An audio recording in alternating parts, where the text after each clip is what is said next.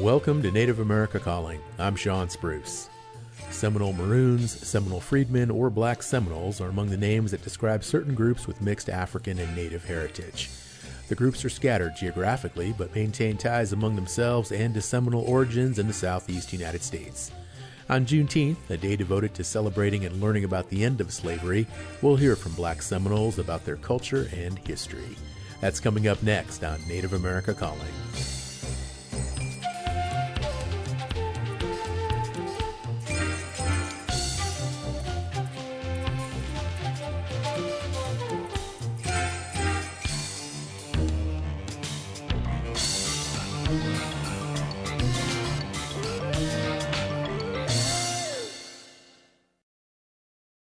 This is National Native News. I'm Antonia Gonzalez. A First Nation in Manitoba has proposed a $5 billion class action lawsuit against the Canadian government. As Dan Karpenchuk reports, the lawsuit claims Canada is failing to address the housing crisis on reserves. The St. Teresa Point First Nation in northern Manitoba wants the compensation and an order that Ottawa comply with its obligation to provide adequate housing in First Nations communities.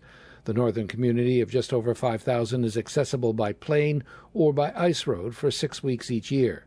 Chief Elvin Flett says what's happening in his reserve is about broken promises and treaties and the promises made to his people. Most homes on reserve are falling apart, and many are infested with mold and other toxins.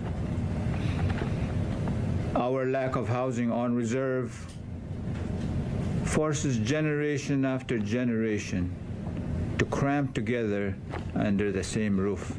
Flett says in his community there are more than 460 families that need homes. He says of the nearly 650 houses, about 25% should be condemned because of severe decay and rotting. Others need major repairs.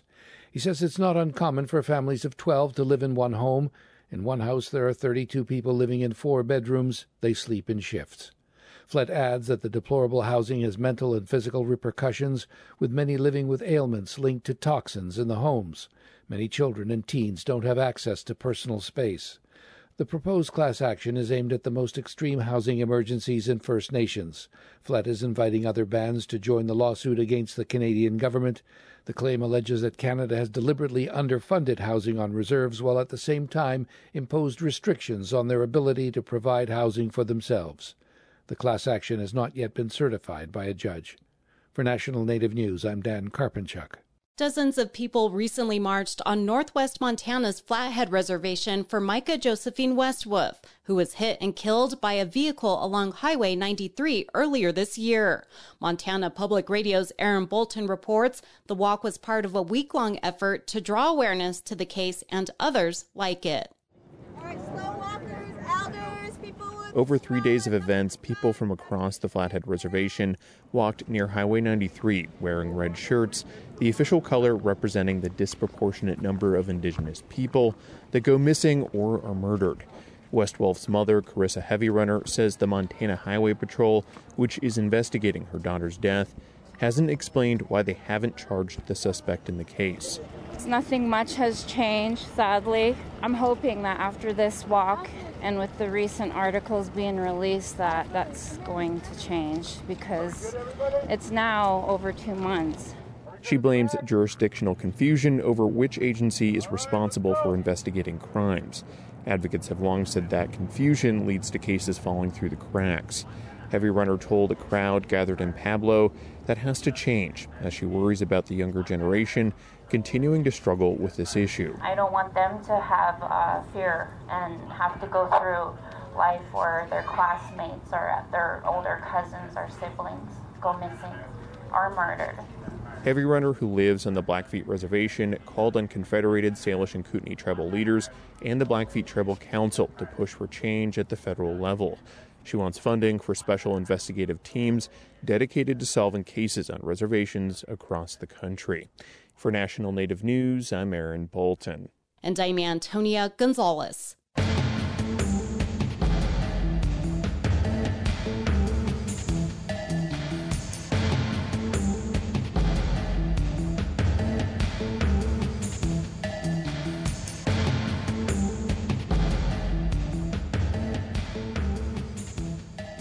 National Native News is produced by Koahnic Broadcast Corporation, with funding by the Corporation for Public Broadcasting. Support from the Self-Governance Communication and Education Tribal Consortium, presenting the 2023 Tribal Self-Governance Conference at the River Spirit Resort starting June 26th. Early bird registration closes February 25th at tribalselfgov.org. Support by the American Indian Higher Education Consortium, working to ensure tribal colleges and universities are included in our higher education system. Information on 37 tribal colleges and universities at aihec.org.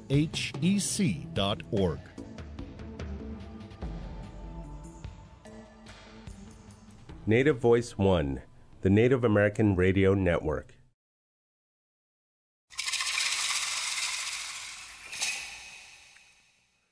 This is Native America Calling. Groups of freed and fugitive slaves found community alongside Native communities in Florida. These groups would later be known as Seminole Maroons, Seminole Freedmen, or Black Seminoles, and those groups continue to maintain their historical and cultural ties. Some Black Seminoles fought in the Seminole Wars led by notable leaders like John Horse. Others were forcibly removed to Oklahoma on the Trail of Tears. Still others made their way to Mexico and the Bahamas to evade the threat of enslavement. Today on Juneteenth, we'll speak with Black Seminole descendants about their history and identity. Please join the conversation. Are you a Black Seminole descendant? Do you know the history of Black Seminoles? Share your insights on the air by calling 1-800-996-2848. That's also 1-800-99-NATIVE. You can also leave a post on any of our social media pages. Joining us first from Oklahoma City, Oklahoma, is Anastasia Pittman. She is a former state senator for District 48 in Oklahoma and a general council representative for the Seminole Nation of Oklahoma. She's also the founder of the Anastasia Pittman Research Institute for Indigenous People of Color. She's a citizen of the Seminole Nation of Oklahoma. Senator Pittman, welcome. Well, thank you. Thank you, Sean, for having me. Absolutely. Speaking with us from Atlanta, Georgia, is Jason Brown. He's an archaeologist and a Seminole Maroon descendant from the Bahamas. Jason, welcome to Native America Calling. Thank you for having me as well. And from Miami, Florida, we're joined by Dr. Wallace Tinney. She is project director at the Florida Black Historical Research Project and a Seminole Maroon descendant. Dr. Tinney, thank you for joining us. Thank you, Sean. Pleasure to be here. Pleasure to have you all. And Jason, I'd like to begin with you today. What's the starting point of Black Seminole identity, and when was the first Black Seminole community formed? I believe the starting point, as far as just the identity of Maroons itself, it started as a conception of when the African diaspora, the minute slaves or those that from Africa touched ground, they began to resist, and they resist by running off into the wilderness. And as you know, within that, the Native Americans that they were already there, they took them in, whether they admixed with the natives in that particular area, pretty much starting from the north up in Virginia, Maryland area, all the way down as the Carolinas begin to develop. You will always find these little clusters. For example, like the Dismal Swamp, you would have there were Maroons up in that area. And even over in the Caribbean, you would find Maroons, specifically like Jamaica, in areas like that. The Maroon community in Jamaica is very, very heavy. But then the story of resistance has always started. So here we are in Florida. We have Florida, the Maroons in Florida, from the time of the development of St. Augustine, when Spain had Florida under its control. But there were always, the Spain had always interacted with Africans, especially either with the slave trade and things like that. But the story of Maroons can also be looked at as far as when conflict took place between countries and and how Maroons, one of the things I want to identify today is how Maroons, a lot of them were veterans of war, whether it was the War of Independence, the War of 1812. A lot of them fought along with that. They weren't just runaway slaves. A lot of them were combatants, professional at arms. And that skill set played a role in connecting and finding a need for the Seminoles, the Native Americans, and the blacks to unite under one thing, under one agenda. That is to be free. To be free on land and also be able to trade and do things on their own.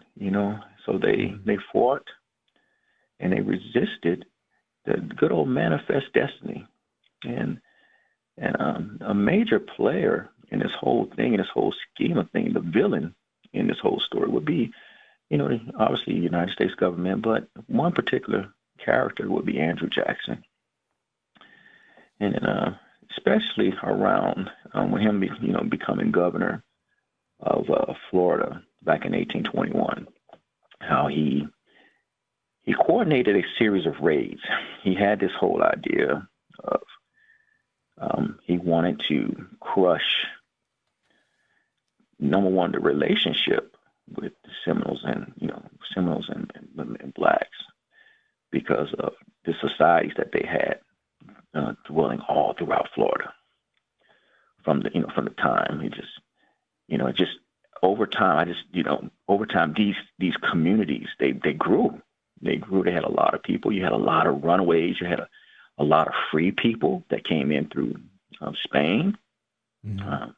So it was just an admix of things. But Andrew Jackson in 1821 decided to conduct a raid in Florida using he hired William McIntosh. He hired William McIntosh and also Charles Miller, who were half Native American, half European.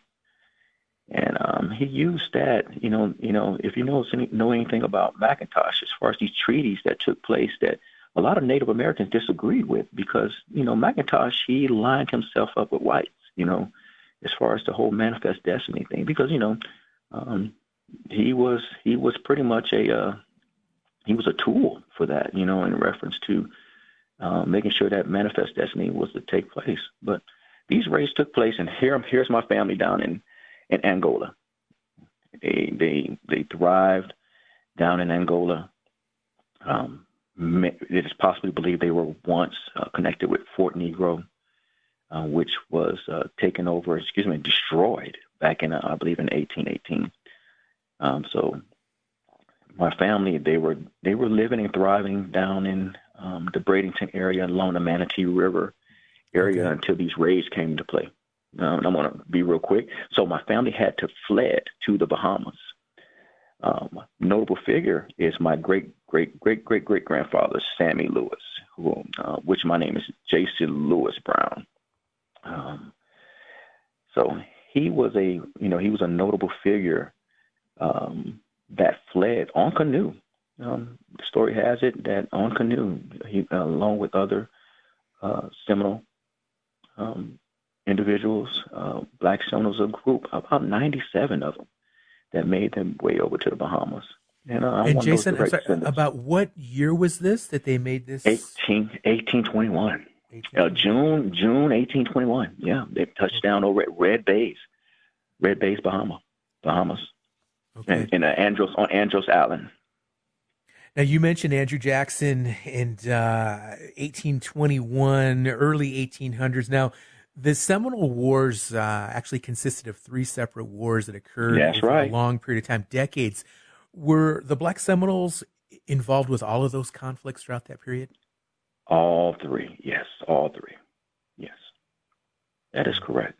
Notable figures like John Horse, those figures like that, they played a role, especially John Horse, I believe around the Second Seminole War. He played a strong role, as an interpreter, as a strategist, alongside Native Americans.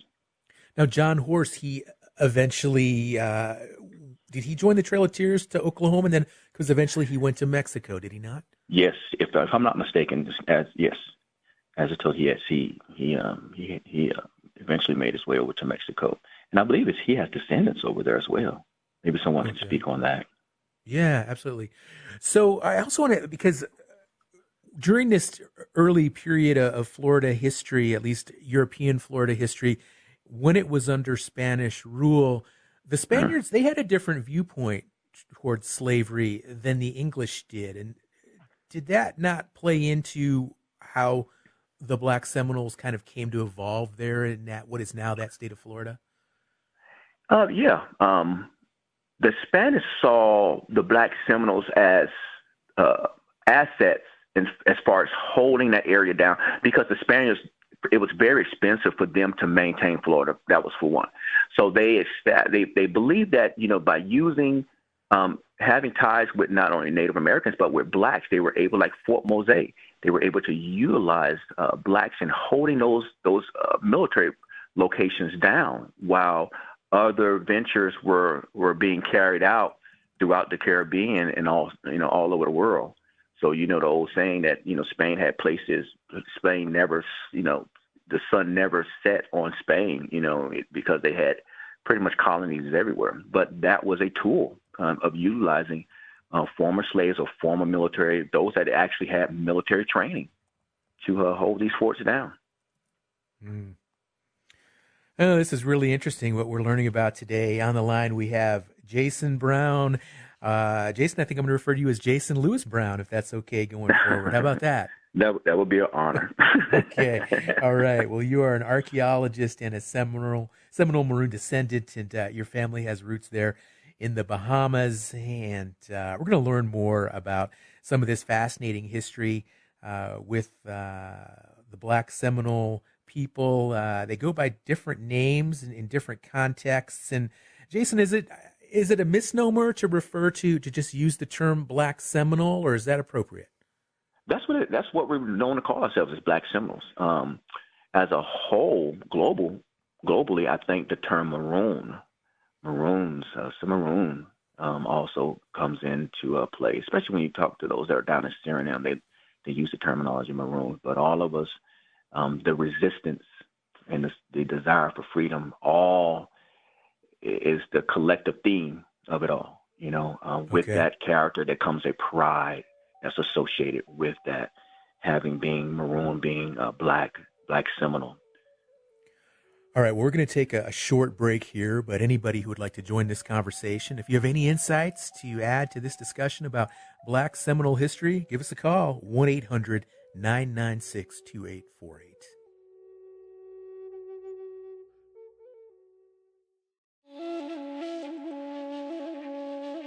An investigation by ProPublica and High Country News finds tribes in Arizona face insurmountable hurdles to settling water rights claims with the state. We'll hear from tribal officials and the journalists who uncovered the pattern that keeps Arizona tribal citizens from accessing water. That's on the next Native America Calling.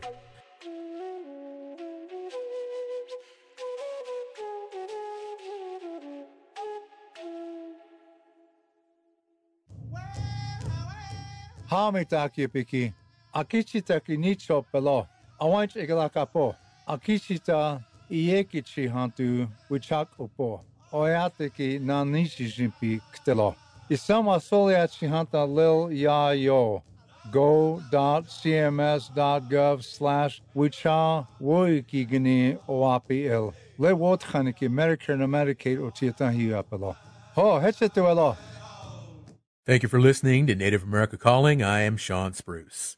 We're taking a look into Black Seminole identity and history today. We want to hear from our listeners as well. Join our conversation by calling in at 1-800-996-2848. That's also 1-800-99-NATIVE. And a reminder, you can listen to today's show and other Native arts, music, health, and public affairs programs by downloading the Native Voice One app from the App Store on your phone or mobile device. We have Jason Lewis Brown on the line. He's an archaeologist and a Seminole Maroon descendant. Jason, before break, you shared some really fascinating history and how your people came to live in the Bahamas. Tell us a little bit more about the Bahamas and the Black Seminole people there and the cultural identity that evolved there over the years. Yeah, definitely. Definitely very, very unique. I remember doing some research, and one particular individual that made contact with the Black Seminoles of Red Bay Red Bays, which is in Andros Island. Andros Island is the biggest island that's in the Bahamian chain. So just to have an idea, if you ever look at that chain, it's a very, very large island. Nassau is tiny compared to Andros. But they noticed that they were very distinct. Some of them, they noticed that their features were a little different. But one of the main things that they noticed that their behaviors. It said that, quote, their behaviors and traditions tend to be more like Native Americans. So it was such a confusing thing for the guy who ever recorded that particular statement when dealing with making contact with the Red Base, Seminoles over in the Bahamas.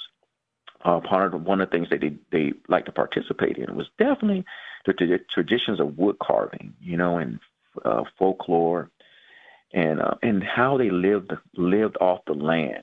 It was very, very distinct, and even naming and nicknames.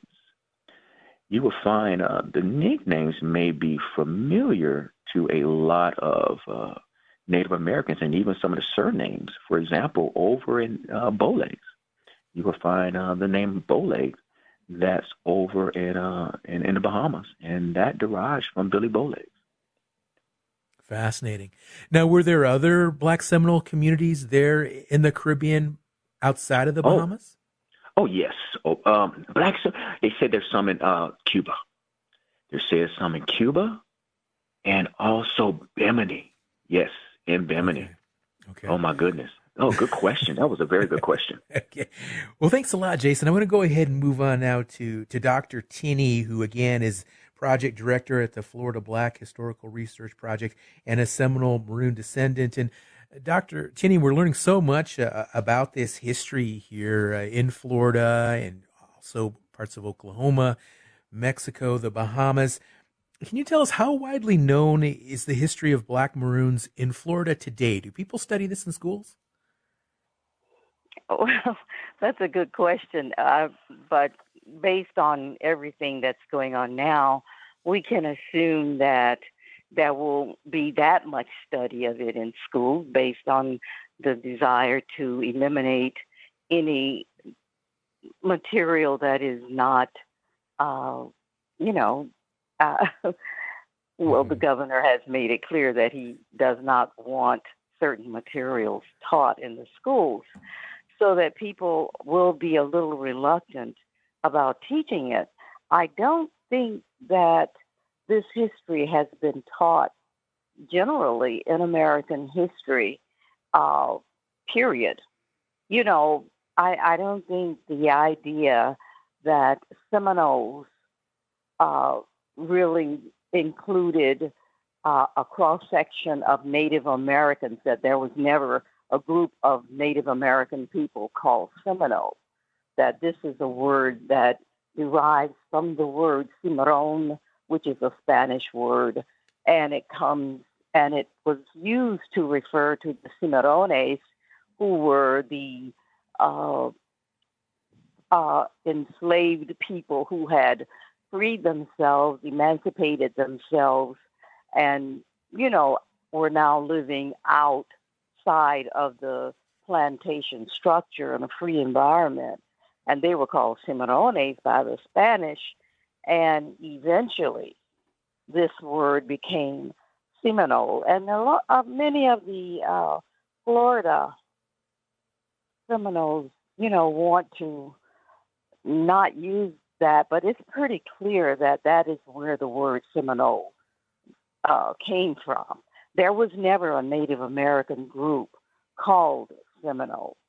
That this is a compilation of the Yamasee, the Creek, Africans, different people who got together here in Florida and set up homesteads and set up their lives here after. And it's really a very complex and a lot of history erased and ignored in order to tell a particular story and get on with it.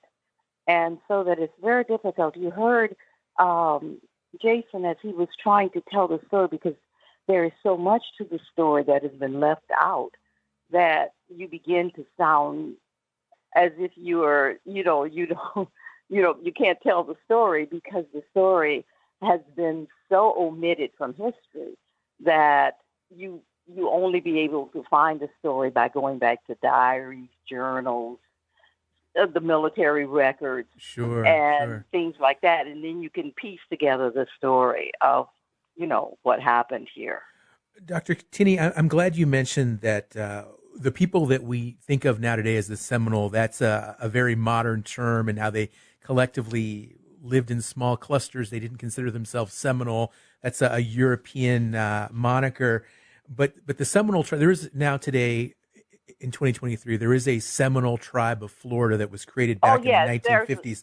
And I want to ask you, though, what is the connection? Is there a connection or is there a relationship now between these descendants, these Black Maroon and Black Seminole descendants who we're talking about today, and this federally recognized Seminole tribe that exists in Florida today? I don't know, not really. Not any official recognition. We do have friends among the Miccosukee and the Seminole tribe of Florida, individuals. But as a unit and as an entity, a governmental entity or an entity, a tribal entity, whatever you want to call it, no, there is no official recognition of that sort. Well, tell us more about your work there at the Florida Black Historical Research Project. I imagine that you're working hard to advance this history of Seminole Maroons. Yes, what happened is that my cousin started this organization back in the 1990s, actually 1996. But before that, he and some anthropologists and some local historians in Palm Beach County had worked together to make this discovery of, or to bring out the fact that one of the major military events happened in an area called next to Loxahatchee River. And so they were able to get that established as a battlefield site. And from that time, my cousin started an annual event to honor the memory of both the military and the Native Americans who perished or who fought at that site, Loxahatchee River Battlefield Park in Jupiter, Florida. So my cousin passed away. He died in 2008, and so from that time, we've been holding the annual event. He had established the Florida Black Historical Research Project to do that, along with a lot of other things in Palm Beach County. But we just maintained the event, the annual event, honoring, which is held in January during the Martin Luther King weekend, because there were 2 days, 2 battles there called Powell's Battle and Jessup's Battle.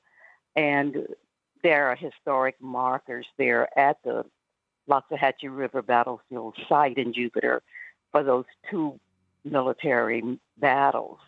Now, these were these? I'm sorry, Dr. Tinney, but were these battles part of the Seminole Wars then that you're describing? Yes, the Seminole War battles. Yes, and they're each called. One is called Powell's Battle because he was the military person who led that battle. General Thomas Jessup was the second. He came in after Powell. Powell was defeated by the Seminoles because he only had maybe 80 men.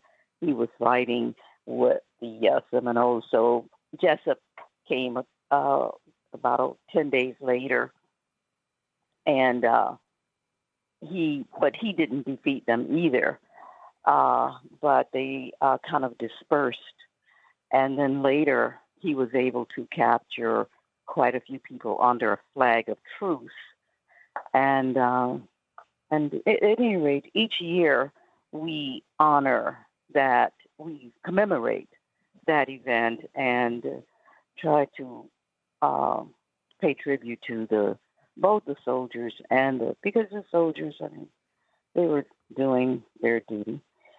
And Seminoles. Well, Dr. Cheney, thank you so much for all of this background and these additional historical facts. And I want to pivot now and hear from Corina Torralba. She's a Black Seminole descendant from Mexico who now resides in Brackettville, Texas. Here she talks about her family's history that is closely tied to the original Juneteenth event. My family that left Florida to Oklahoma during the Trail of Tears, and from Oklahoma to Mexico. They were in Oklahoma about 8 years and made their way to Mexico because they were of African descent. You know, they were always being followed, and they were always trying to put them back into slavery. And when they arrived to Mexico in 1850, they kind of went through the same thing there, being that they were so close to Texas. They would have slave catchers or Texas Rangers come into Mexico and try to take them back to Texas since slavery still exists in Texas. So they had to move around quite a bit in Mexico as well. And it wasn't until emancipation happened in Texas that they were able to have peace and live freely. You describe your people living there in Texas. Sounds like they were close to the U.S. border. Are most of the Black Seminoles still in that part of Mexico, or have they dispersed into other parts of the country? They have dispersed because Nacimiento, Coahuila, it's a small, it was called Nacimiento, La Colonia de los Negros. So it's a very small place. There's still no running water. There's no stores. You have to drive about 30 minutes into the closest city, which is Musquis, Coahuila. There's no work there, so they have to leave. And so that's what a lot of them have done. That's what my dad did. And in Nacimiento, Coahuila, it's a small community, so there's probably about 300 people in that community. But around the little cities in Coahuila, you know, we have other, you know, family members that live there too that are, you know, Black Seminole descent as well. I do keep in contact with Mexico because my father still lives there. We have family there. We have land there. So I go pretty often. I also opened up a Casa de la Cultura Black Seminoles of Nacimiento, Coahuila, which is a little room that we've opened up to help teach our history there because, you know, a lot of the people that live there don't know the history and you know, just letting the young kids know who their ancestors were, how brave they were, everything they did, and that they come from brave warriors. Torralba sharing her culture and history as a Black Seminole descendant from Mexico. We've got a caller now listening online in Texas, Jen. Hello, Jen.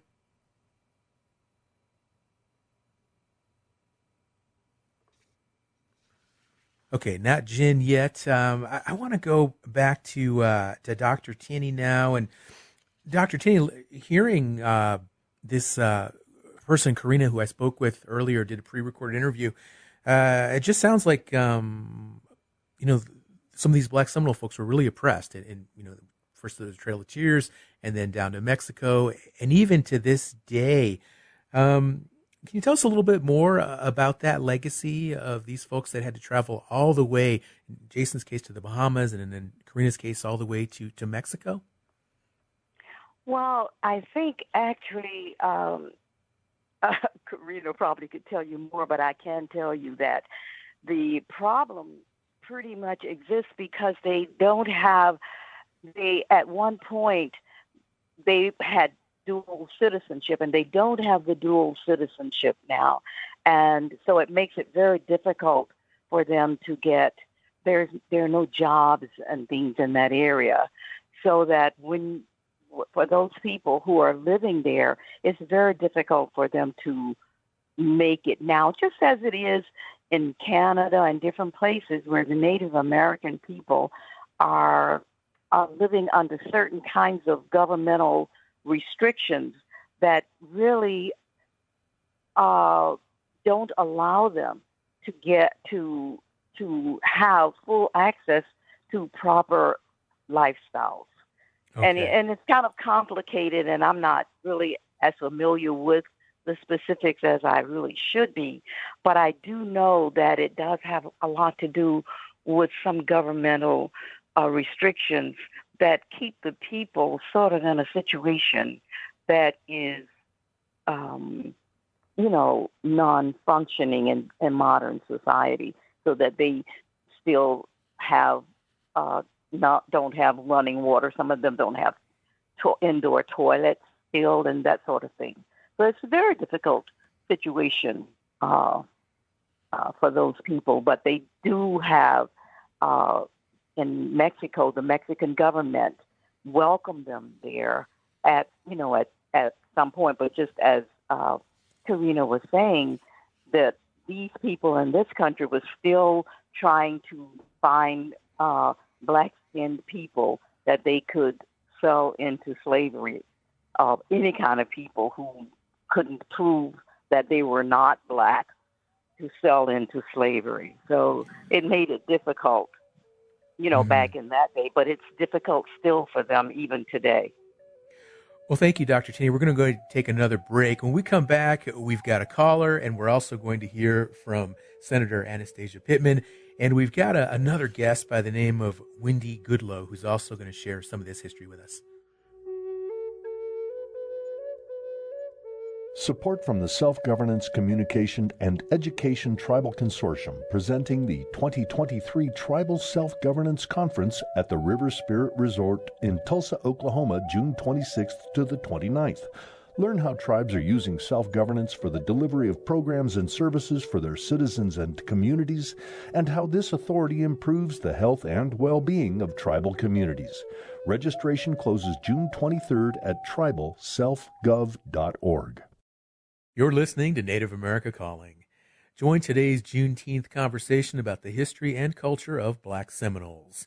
If you have any comments or questions, call us at 1-800-996-2848. And let's take a quick call now. We have Jen, who is listening online in Texas. Hi, Jen. Hi, thank you so much for taking my call. As a Cherokee living in East Texas, I have many loves of history. One of the things I love the most is rock art all over the United States, and I visited the Seminole Canyon in Val Verde, Texas, in Comstock, and it's near the U.S.-Mexico border, and it's like 9 miles away, and there are many beautiful pictographs there. You can visit it by Googling the pictographs of Seminole Canyon, but I don't really see much of the actual information like I'm getting today from your archaeologists. I know that many Native Americans, like the Cherokees from East Texas, went into Mexico to avoid the Trail of Tears, and so I totally understand how you got to Mexico. Thank you so much. I'll just hang up and listen. All righty. Well, appreciate you calling in today, Jen. That was Jen listening online in Texas. And I want to bring our next guest in the conversation now, and she is joining us from Brackettville, Texas, Wendy Goodlow, who is the secretary of the Seminole Indian Scouts Cemetery Association. She is a Black Seminole descendant. Wendy, welcome to our show. Thanks for joining us. Hi, thank you so much for having me. You bet. Now, Wendy, we're learning so much about this history here, some of this culture. Can you share with us some more key features and identifiers of Black Seminole culture? Yes. I think I can probably, I heard what Dr. Wallace said about Florida. So I think what I could do is take it from, and what Karina said about Mexico. So I could probably go from Mexico into Texas. Once the Black Seminoles arrived in Mexico, they were scouts for the government for 20 years, from 1850 to 1870. And it wasn't just the Black Seminoles that originally went. They also went with a group of Seminoles who were led by Wildcat. Wildcat died pretty prematurely. I'm not remembering exactly what he died of, but when he passed away, because the Seminoles didn't want to be led by a Black leader, many of them repatriated themselves back to Oklahoma, back to Indian Territory. So the Black Seminoles stayed in Mexico. And like Karina said, while they were there, they were still persecuted and always at risk of being stolen into slavery. So Mexico did move them deep into Mexico at one point from Nacimiento to a place called Las Paras to help protect them, to move them further into the interior of Mexico to hopefully deter some of these slave catchers who were waiting just across the Texas border. But once the Civil War ended in 1865, the U.S. military approached the Black Seminoles and asked them to come and do what they had done for Mexico, essentially, which was to help scout for what they called, quote unquote, hostile natives, which was really, people who were living on their own land, and they wanted to clear the way for the white settlers moving into Texas. So they asked the Black Seminoles to come in because they had heard about their bravery.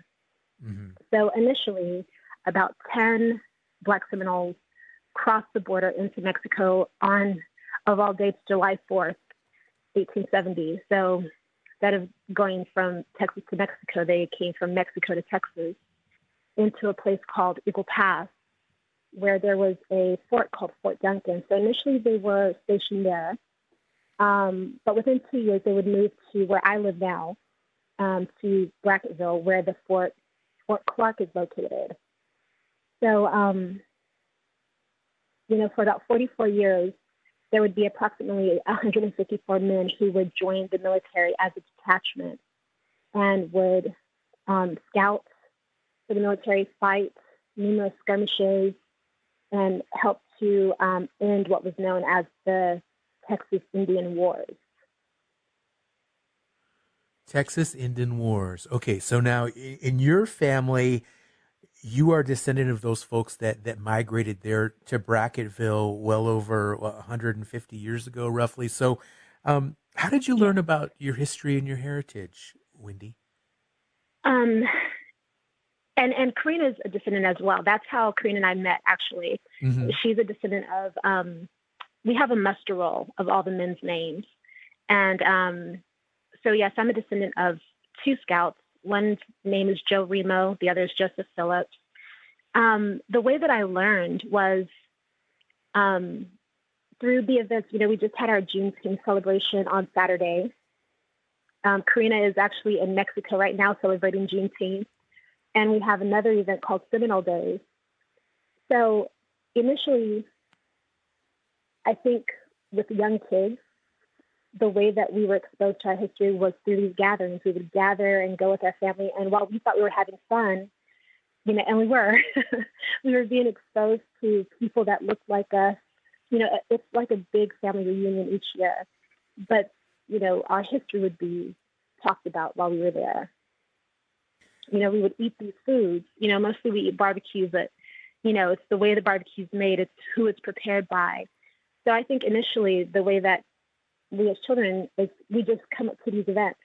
We show up with our parents and other family members, and then we start getting a real education. So we'll ask, why Brackettville? I know that was my question. Because here in Brackettville, we make up only 1% of the population. So I always wondered, how did Black people end up here in this little town? So, by asking questions, that was how I started learning the history. And I suspect that's how, I know that my brothers would ask those questions later and my cousins. So, and that's, I guess, sort of a rite of passage. It's just a wonder, I'm the only Black person in the school. Why are we here? How did we end up here? But, we, now with our events, we are very, very deliberate about making sure that we have the historical aspect to it. What's interesting is the lady that called in before Jen, she spoke about Seminole Canyon. And one of the things that we do during our Seminole Day celebration is we go out to Seminole Canyon because that's one of the places that the scouts Scout, and that's why Seminole Canyon is named. It's for the Seminole Negro Indian Scouts. So instead of going where the regular tourists go, we have a guide that takes us on a different tour where we walk the path that, the Seminole Negro Indian Scouts walk. Well, that's so really if she's cool. around for Seminole Days, I would love to invite her to come down so that she can experience that with us. Okay. Yeah, absolutely. I think she would love that for sure. Wendy, thank you. I want to now bring in a perspective from the state of Oklahoma. And of course, we have our guest waiting in the wings, Anastasia Pittman, because the Seminole also have a presence in the state of Oklahoma. There is a Seminole Nation of Oklahoma. And Senator Pittman, again, thank you for joining us and appreciate your patience here waiting through the discussion. How are you doing? I'm doing wonderful. I'm happy to be here among all my friends. This panelist is very diverse. I'm glad that we are celebrating Juneteenth with a very unique discussion about Seminole Maroons and Black Seminoles. And I'm excited about the different terminology that's being used here, because even in Oklahoma, from Florida, we use the term Estalusti, which is just a Muskogee Creek word for Black. So we say Estalusti Seminole. People will tend to use that interchangeably with the terminology Freedmen or Black Seminoles. And so it warms my heart that we are having a discussion about mixed blood natives. Absolutely. And that's the reality. So I'm hoping to be able to shed some light on most of this information that is coming from Florida into Oklahoma, because we did have native Seminoles from Florida matriculate to Oklahoma. And most people will think that the Trail of Tears and the Indian removal was everyone matriculated by foot. They did not. My ancestors and where I get my information from is my late grandmother, and also my connection to one of my late chiefs, Enoch Kelly Haney, very prominent state representative, state senator, and former Seminole chief in Oklahoma. And all of his artwork and all of his wisdom decided to be open and share some of the painful history in addition to the rich history that their ancestors endured. So I'm very grateful for the opportunity to just answer some questions and talk about some of the things that you've heard. Absolutely, Senator Pittman. And one of the things we heard earlier was that there's not a strong connection apparently now between some of the Black Seminoles and the Seminole Nation of Florida, the Seminole tribe of Florida. There's not a connection there. But I know that you are working currently to reintroduce Black Seminoles into the Seminole Nation of Oklahoma. So please tell us more about that work and what prompted you to get started with that. Oh, wow. We established the Anastasia Pittman Research Institute for Indigenous People of Color because when my grandmother passed away, she left a lot of documents, a lot of patented deeds for land that were issued by allotments for my great-grandfather and his parents. And so the history was passed on through oral history and documents, but we're reestablishing the connection because there are so many people in Oklahoma. There are 39 federally recognized tribes. There are over 500 state tribes, but indigenous people of color are often, they lack the courage to say publicly that they are native because of the resistance, because of enslaved people coming from that. But we are really powerful. The good news is that the Seminole Nation in Oklahoma has 14 bands, and in those 14 bands, there are 2 Estalusti bands, or freedmen bands or Seminole Maroon bands or indigenous people of color bands, depending on how you identify yourselves in your lineage. Those bands have elected officials that serve on the general council with equal footing. So you have, out of 28 general council members, 4 of them are of Seminole Maroon descent, Estelusti or freedmen members, if you will. Most of our Black Seminoles in Oklahoma are very proud. We have that rich history with James Cootie Johnson, with John Horse and Wildcat. John Horse established a town in Oklahoma which still exists today, which we call Wewoka.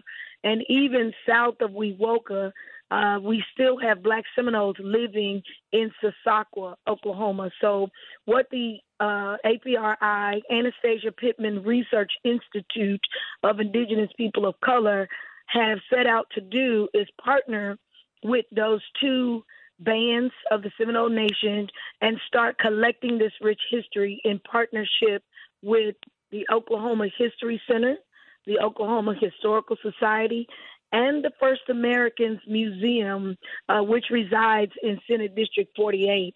We worked tirelessly for 10 years to help secure funding, state funding through legislation to secure the First Americans Museum, which was previously known as the Oklahoma or American Indian Cultural Center and Educational Center. So we have lots to talk about the 2 Estelusti bands of the Seminole Nation. Those freedmen, those Estelusti members, those Black Seminole Maroons sit equally with 12 other bands that comprise of the Tribal Council. But they are some of the most powerful in the nation because it's the only tribe that has legislative offices held by Black Seminoles or by their Black members. And so we talked a little bit about how the Seminole Wars were the longest running conflict that the United States ever had or that they've been engaged in. So those Seminole Wars lasted about 20 years, from 1817 to 1842. But we also honor Abraham, who was a principal chief of the Estelusti Seminoles. And he was an interpreter. He spoke 6 to 7 different languages. He was fluent in those languages. He was instrumental in some of the Seminole decision-making during the treaty wars and during the period of removal and moving folks from Florida into Indian Territory, what we today call Oklahoma. But what we don't get to talk about in our history books or in schools is the timelines of the history and the treaties that were forged and joined ahead simply because of racism, simply because of land acquisition. We lived among natives. So when you talk about the differences between red blood Seminoles or red Seminoles and Black Seminoles, there was no difference. They lived in harmony. They lived in peace. Seminoles, as you heard Dr. Wallace Teeny share with you earlier, that it was comprised of different groups in Florida. And so those groups were made up. They band together to become Seminoles. Senator Pittman, I'm sorry we are out of time, but thank you for pointing that out. And I think it really puts a cap on today's show that these people live together in relative harmony, these communities, Native and Black Seminole together. Really fascinating Juneteenth discussion about the history and culture of Black Seminoles. I want to thank all of our guests who joined us today. And I hope you'll join us again tomorrow as we hear about concessions facing tribal access to water in Arizona and other findings by an investigative report from ProPublica and High Country News. Until then, enjoy the rest of your day.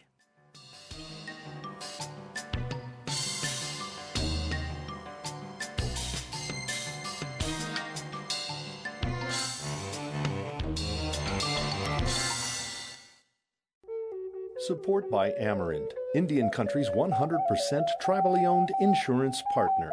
Amarant works with tribal governments and their business enterprises to provide effective commercial insurance coverage, strengthen Native American communities, protect tribal sovereignty, and help keep dollars in Indian Country. More information on property, liability, workers' compensation, and commercial auto solutions at Amarant.com. That's AMERIND.com.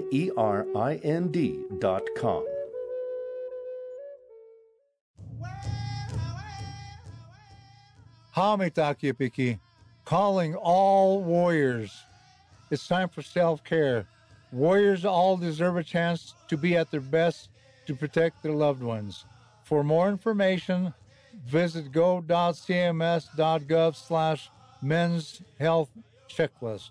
A message from the Centers for Medicare and Medicaid Services. Oh, hetsetuelo.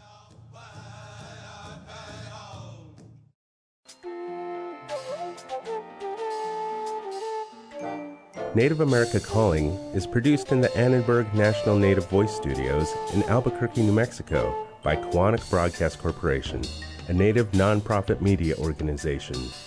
Funding is provided by the Corporation for Public Broadcasting with support from the Public Radio Satellite Service. Music is by Brent Michael Davids. Native Voice One, the Native American Radio Network.